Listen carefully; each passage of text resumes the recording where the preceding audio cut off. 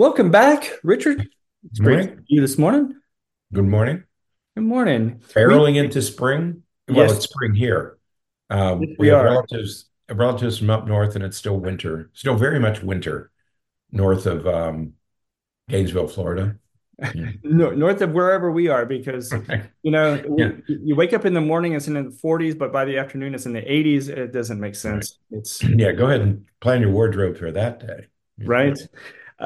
Today, we're going to talk about an interesting topic. It's a topic that we both work with a lot of patients who are dealing with these kinds of issues, and it is certainly an important issue to talk about. But you happen to find an article where a Right. writer was talking about this issue of dissatisfaction or unhappiness or struggles at one period in life, but as he got older, things got a little bit easier, and he talked about why in this article.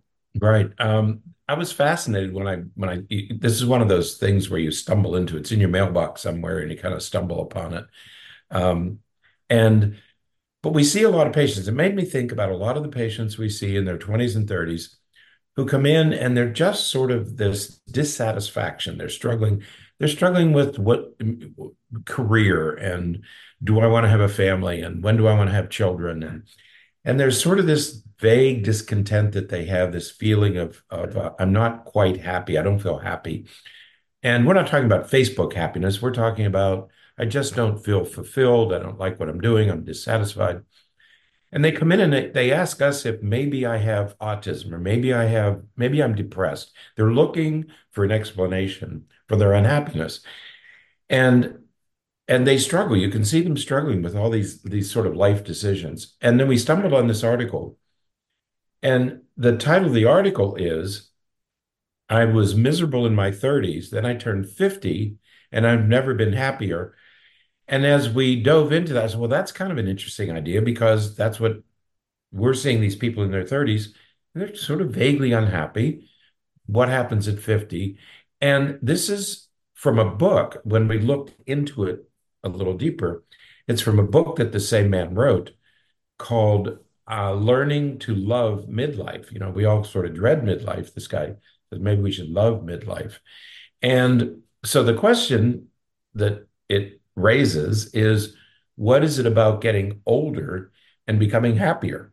You know, Right. why would you be happier when you're older than when you're younger?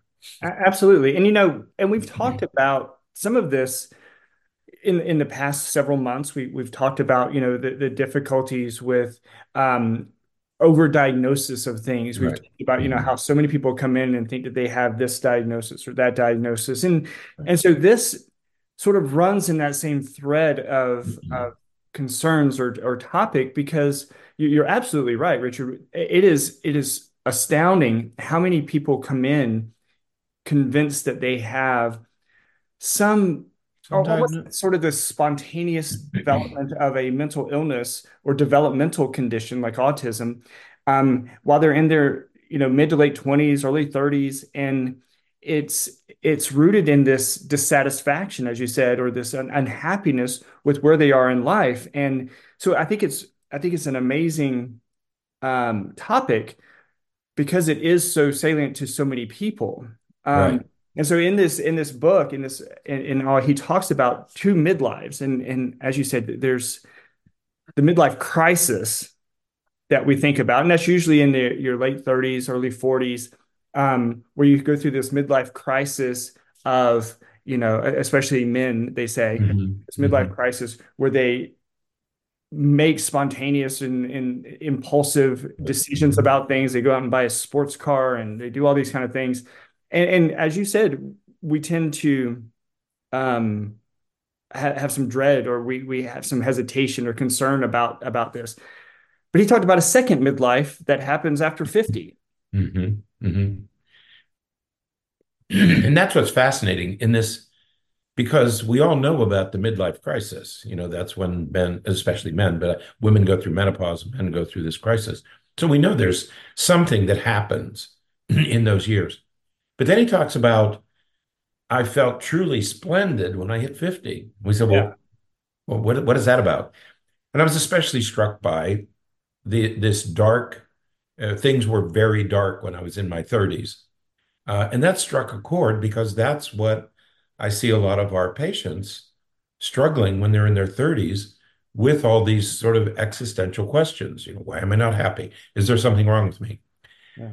He said, so immediately when you start reading the article, he doesn't keep you waiting. He said, the reason I feel splendid is because my emotional intelligence increased. Now we've all heard about an emotional intelligence. It's how you manage your own emotions and dealing with the emotions of others. And he attributes it to an increase in emotional intelligence. And what is that? Well, Yeah. it's most of all the capacity to understand and control our own emotions. Now, I'm 3 or 4 years older than you are, and I mean, at least in my case, my emotions are much less intense than they were when I was in my 30s or 40s. I mean, Mhm. there's an energy that you have then that drives your emotions that you just don't feel. And this is at least I'm at least in my case, that's true. It's much easier for me to control them. But it's also being sensitive to the feelings of others. You know, Right. you become more sensitive to that. And relationships become far more important to you. Mhm. And all these things sort of happen as you get older. You leave this assertive, aggressive, I have to get mine attitude in your 20s and 30s, and it gets replaced by this less intense emotional reactivity as you get older.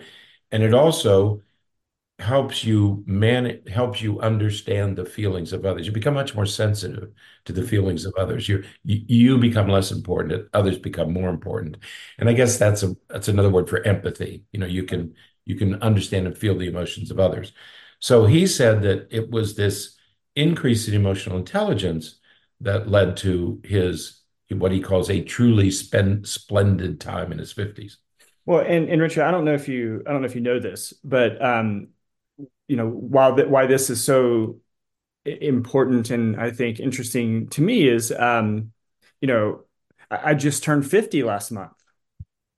Yeah, I I don't said know, you're only a couple years younger than I am now. just a few years younger, and so I'm catching up. But so hopefully this means that over these next few years, I'll hopefully have this boost in my happiness and my emotional intelligence, and I'm looking forward to experiencing some of this. Well, even at your age, do you feel that um well, I knew you were when you were in those earlier that first midlife, when you were in your 20s and 30s. Do you feel differently now at 50 in I think terms of emotional intelligence? I think what it is it's and I was thinking about this since I've been looking at all the information from this article. I think what happens is things start to slow down a little bit. Not necessarily that you slow down, but I guess there's some aspect of that. But it's things aren't as dire. Things aren't as Exactly. Mhm. critical. It's not, when you're in your 20s and 30s, I think that it's like almost like everything is life or death. I have to get this promotion. I have to do this. I have to do this. We sort of see things as having this timeline that we have to meet these deadlines. And as we get a little bit older, I think that eases off, and we start to settle into things. We start to just find this rhythm that is at a better pace for maintaining over time. That's well put because when these patients come in and you say to them, well, they say, well, I don't know what I want to do. I'm not sure what to do. I don't know whether to go back to school. I don't know what to do. I don't know what decision to make. And I said, it doesn't matter. Right. Make a decision. And they said, but what if it's the wrong one? It doesn't matter. Right. The most important thing, if it's the wrong decision, then you make a different decision. You'll discover that. Or, oh, my child got a D got a D in math. Hmm. What do I do? And I got to get a tutor and I got to do a no. It's okay. Everything will be okay. You're much less reactive Right. because you're right. It's not everything does feel like life and death when you're in your 20s and 30s, that you have to get everything right. And then when you get to 50, you say, oh, no, it's okay. I've messed up enough times now to know that it's going to be all right. That's what I did. I said, oh, well, I've failed enough times that I know how to handle this now, you know? Right. Right. You know? Yeah. So in the article, he goes into why he thinks what, and we're going to present a few reasons why some of this helps bring some more happiness, why that increase in emotional intelligence seems to work in making us a little bit happier. And the first thing is that we tend to feel more compassion for others. And you mentioned Right. it a moment ago as you were kind of going through what emotional intelligence is. We have this compassion for others where we kind of soften a little bit.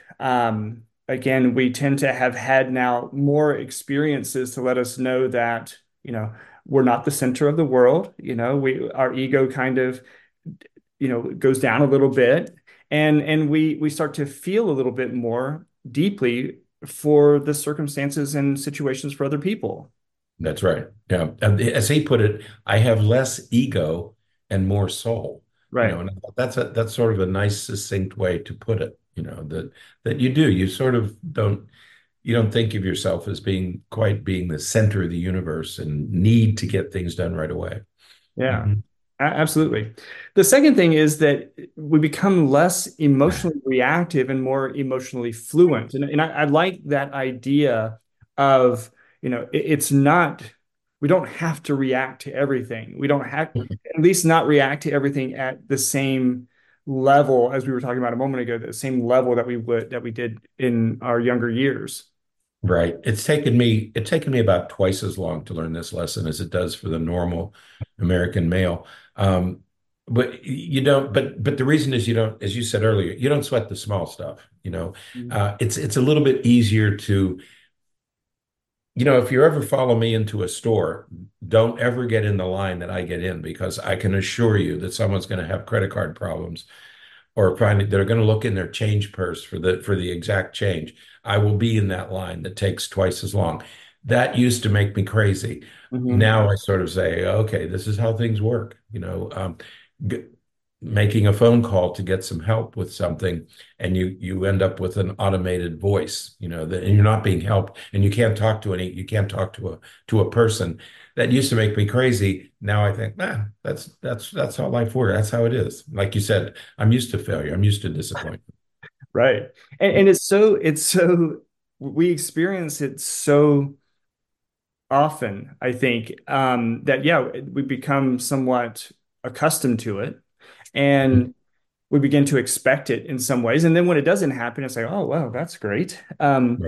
But I think that the other part of it is that when we're younger, we tend to that phenomenon of you expect things to be bad, and so then you see all the bad, and so Right. you're going to the store and you're like, man, I got to go in here real quick, but I know that as using your example, I know that somebody's going to be in line and have a problem with their credit card, and the reality is you're probably delayed by a couple of minutes, but as you're standing there, it feels like an eternity. Right. And you see the cashier's light blinking, and you're like, man, somebody needs to come over here and help this person because I got to get going.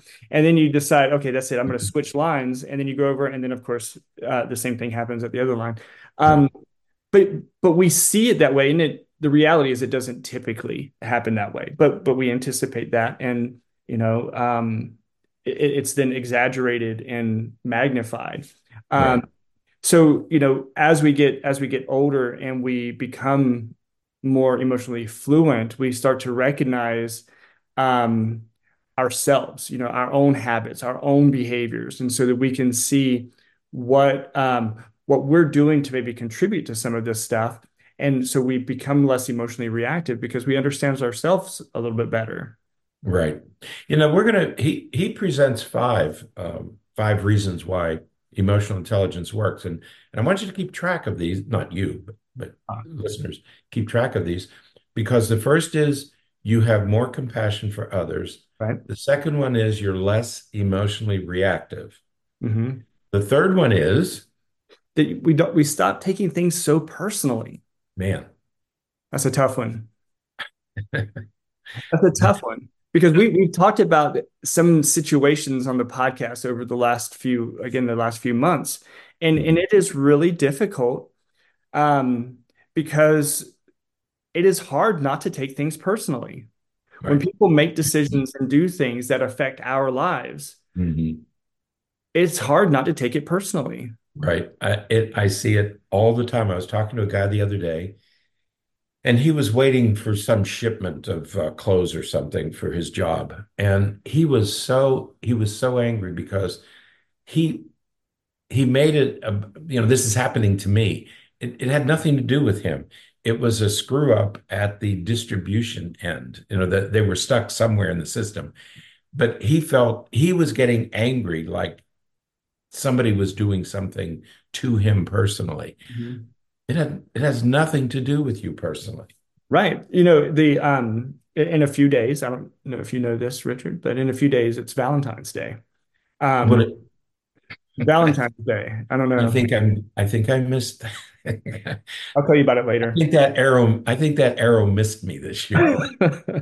But but I've talked to people who are completely frustrated because they, of course, waited until the last minute to place an Amazon order or whatever, and the things that they're waiting for are now delayed, or they're not maybe not going to arrive before Valentine's Day, and they're so angry with the system.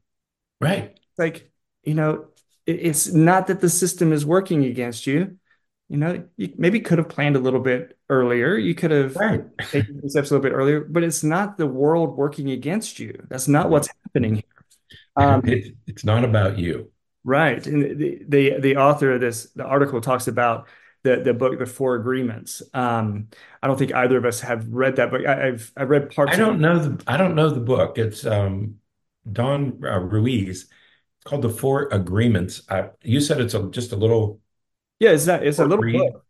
Yeah, and but I've read a part of it. But in the book, there's a quote that says, "There's a huge amount of freedom that comes to you when you take nothing personally." Yeah, I think that's really good advice. I mean, it really isn't about you. Right. Yeah. Yeah. When Um, kids are acting up, when something goes wrong at work, it's not about you. It's yeah. And life. I think when we're younger, we tend to think that it is about, because we're so frantic to achieve and acquire and make it. And we're all struggling to make it. Um, and then And it does feel personal because you have this struggle. You're trying to do all this stuff, and the world seems to be plotting against you. I can't get this done, and my internet's down, and I forgot to do this, and I lost my keys, and like the world's not conspiring against you. Mhm. People aren't conspiring against you. I had a friend one time, when long ago we had checkout counters, and somebody else would ring up your sales.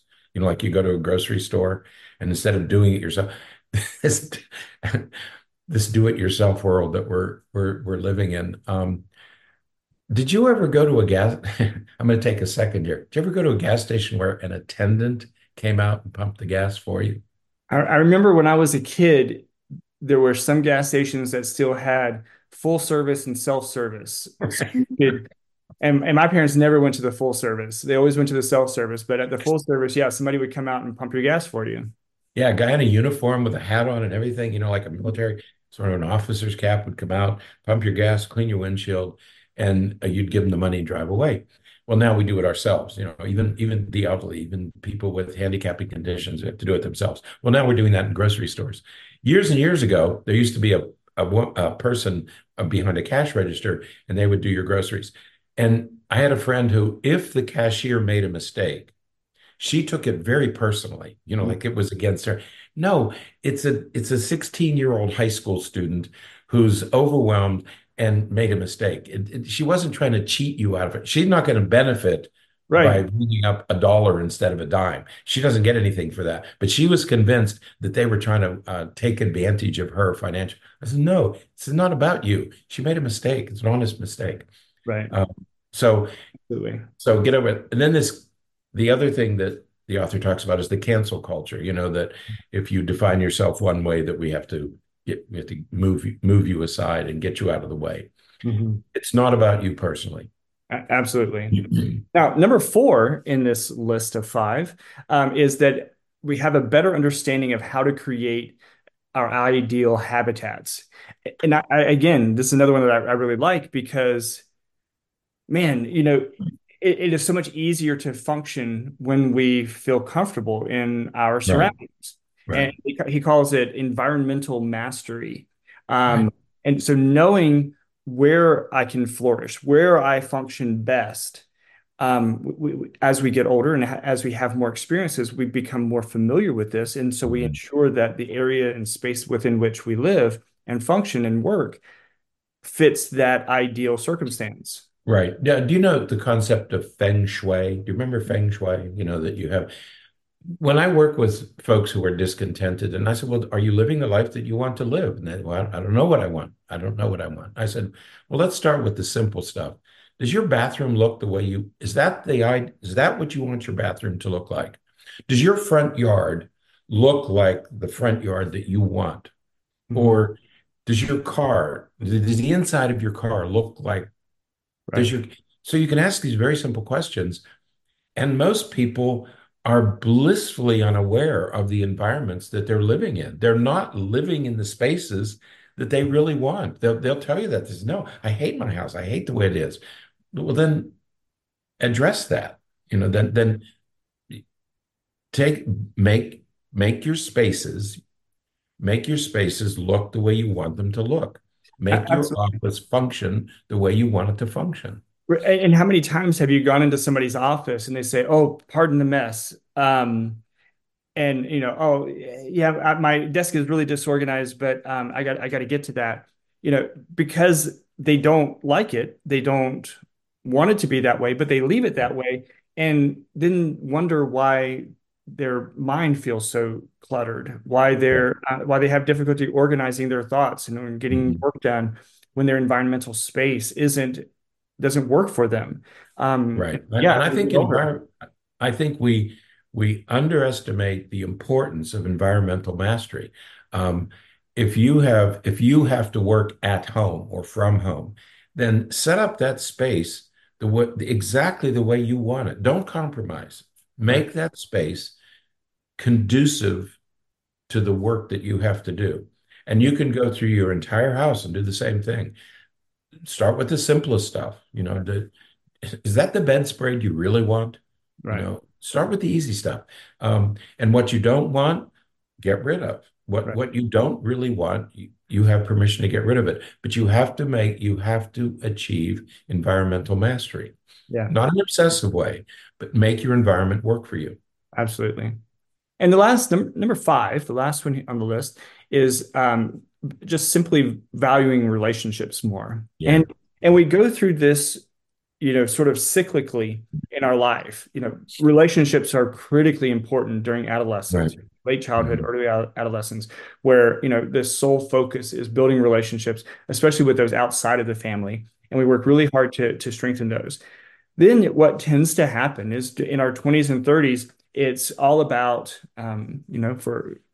just to put it simply, it's all about finding personal success. We're trying to establish ourselves and we're trying to find the right job and occupation or career for ourselves. We're trying to have a family, but it turns sort of focused on ourselves and finding success and finding the life that we want. Well, here we are back in our, as we get a little bit older, we get back to valuing those friendships and we look at Mhm. these relationships as being so important. Right. Relationships do become more important. Family relationships, and you can feel it as you get older that you want to reconnect with, and you want to bring those people into your life who are important to you. And you sort of have this desire to have meaningful relationships. Right. and that takes effort. It takes effort on your part. Um, you've heard of blue zones, you Hmm. know, where people live into their hundreds, Sicily, areas of Italy and China and Scandinavia, where people live routinely live into their hundreds. And all that blue zone research suggests that meaningful relationships increase lifespan. Right. You have to have other people in your life. And um, so the last thing that he realizes with emotional intelligence is the value of relationships. Yeah. And he talks about, two deathbed questions. Yeah, right. Did I love well? And was I well loved? And that is that's a really difficult and emotional thing to think about, because you think about, your family, and you think about, you know, because we all go through those ups and downs in life where Mhm. we're closer to others and we're maybe more distant from each other, and those are such difficult and hard times.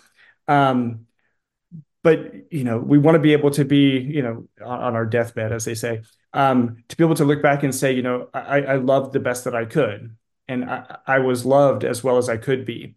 And you know part of that is our actions and what we're doing, and doing the best that we can. And yeah, you really start to think about that as you get a little bit older. Yeah, and Eric Erickson talked about that in his 8 stages of psychosocial development. And you get to the last stage, there's nothing happening. Get to the last stage, and you look back at your life, Hmm. and you know, do you have some, do you feel integrated, or are you filled with despair because of what you're looking at? And that's, I think, what happens in that as you age and you look back at your life, are you happy with what you're looking at? I had a grandfather who was very proud of what he had achieved, came to this country when he was 16 and built a family and a life. And he was a very happy old man. He wasn't angry and a curmudgeon, and he was pleased with the family that he had built, and rightfully so. He had done a great job. From where he started and where he ended, I would be very happy and proud too to have accomplished as much. Um, so relationships. So we have these 5 things: relationships, where you habitat, don't take it personally, don't be emotionally reactive, and compassion for others. And it struck me, and I think the message here is that why can't you don't have to wait until 50 or Right. 60 or 70. I think, I'm not sure, but it seems to me that if you start living life this way in your 20s and 30s, Hmm. that you can achieve the same truly splendid feelings at 35 that he did at 50. Right. I don't know. But it seems like if you incorporate these 5 principles into your life at 30, that it would make for a much peaceful journey, a much more peaceful journey. Yeah, I agree. In the very least, what it does is, by improving and increasing emotional intelligence, in the very least, it's going to improve your satisfaction with life. We know that emotional intelligence, is connected to um, increases in happiness. It improves relationships. It improves our overall functioning. Mhm. Obviously, of course, our emotional functioning, um, which will permeate into everything. I mean, if you're handling your emotions better, and you're handling relationships better, and you're not taking things personally, which is going to allow you to see things more rationally, and you're going to be able to not respond so emotionally at times. You're going to be more mindful and thoughtful. It's going to help you as you're developing and building that career, and building those intimate relationships, and building a family. It's going to help you do all of those things. And so, while it may not end with the same level of happiness that this author talks about when he was in his 50s, it is certainly going to make those 20s and 30s better, Right. because it's going to help all of that flow a little bit easier. Right. Yeah. So even in your 30s, your 20s and 30s, if you're struggling with these issues, you know, take a look at some of the, consider incorporating some of these principles, these EI, the emotional intelligence principles, into your life.